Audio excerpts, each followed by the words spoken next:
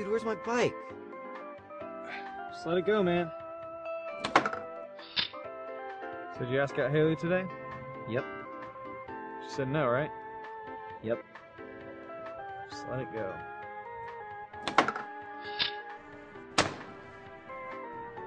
Just let it go, man.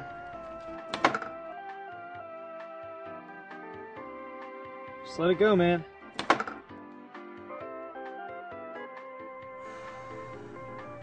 Just let it go, man. Boom! Just let it go, man. Krista, what's up? Let it go, man.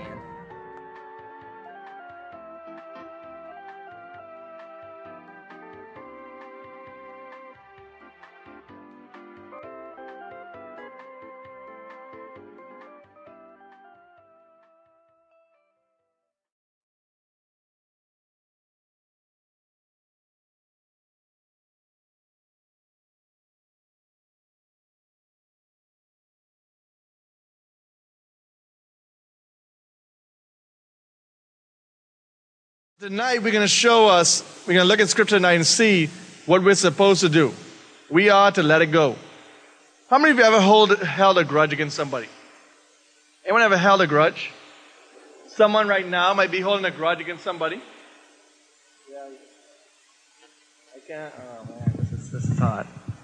You may have held a grudge against somebody. Somebody may be holding a grudge right now against somebody. You know, one thing we have to make sure that we understand about grudges, it hurts us more than it hurts the other person. And as we think of our introduction, I want us to just think about this series and think about this. Have you ever found yourself in a situation where you're about to blow up and totally lose it? In the moment, we all face the same question. How will I respond? Yeah, that is an H right there. That is Chinese. Japanese, okay. For the next couple of weeks, we are going to talk about forgiveness. Why forgiveness is always a better option, even when it feels like the opposite is true. Even when you feel like taking your hand and slapping that person, forgiveness is always the better option. You see, too many times what we want to do is we want to take everything into our own hands. We want to seek our own revenge. We rather cause that person to look bad. Imagine yourself for a second in school. And somebody, and I'm going to use this as an example because this is very embarrassing. You're getting ready to sit down in a chair, and somebody slides the chair from underneath you in front of the whole class. And you hit the back of your head. What do you want to do? Punch off his head. That's what I got. But what if I told you to let it go? What if I told you the godly thing we would do is to just let it go? You know?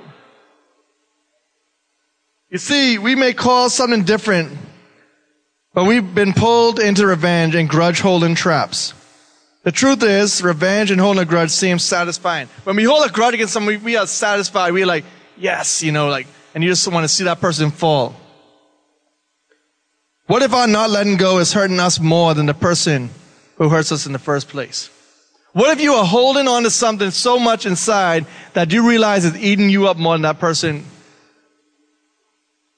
You see, so many times when me and you hold a grudge, and the person doesn't even know anything about it, all it is doing eating you inside. That person can care less about you. But what happens to us is we allow it to overtake us. We allow it to consume us. We allow that to just eat us alive. What we do is allow grudges to cause us other conflict with other people. You see, if I hold a grudge against William, because he's in the front, I'm going to say that.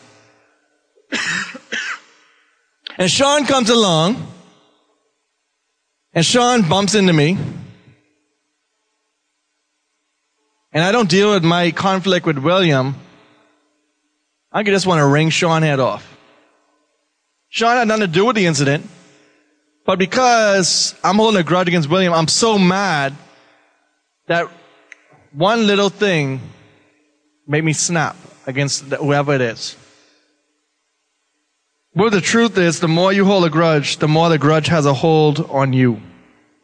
You see, when we have a grudge, it holds us, it eats us alive more than we could even imagine.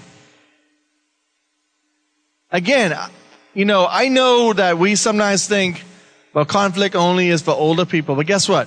Young people have the same type of conflict. And you know what the problem is? We don't know how to deal with conflict. We don't know how to deal with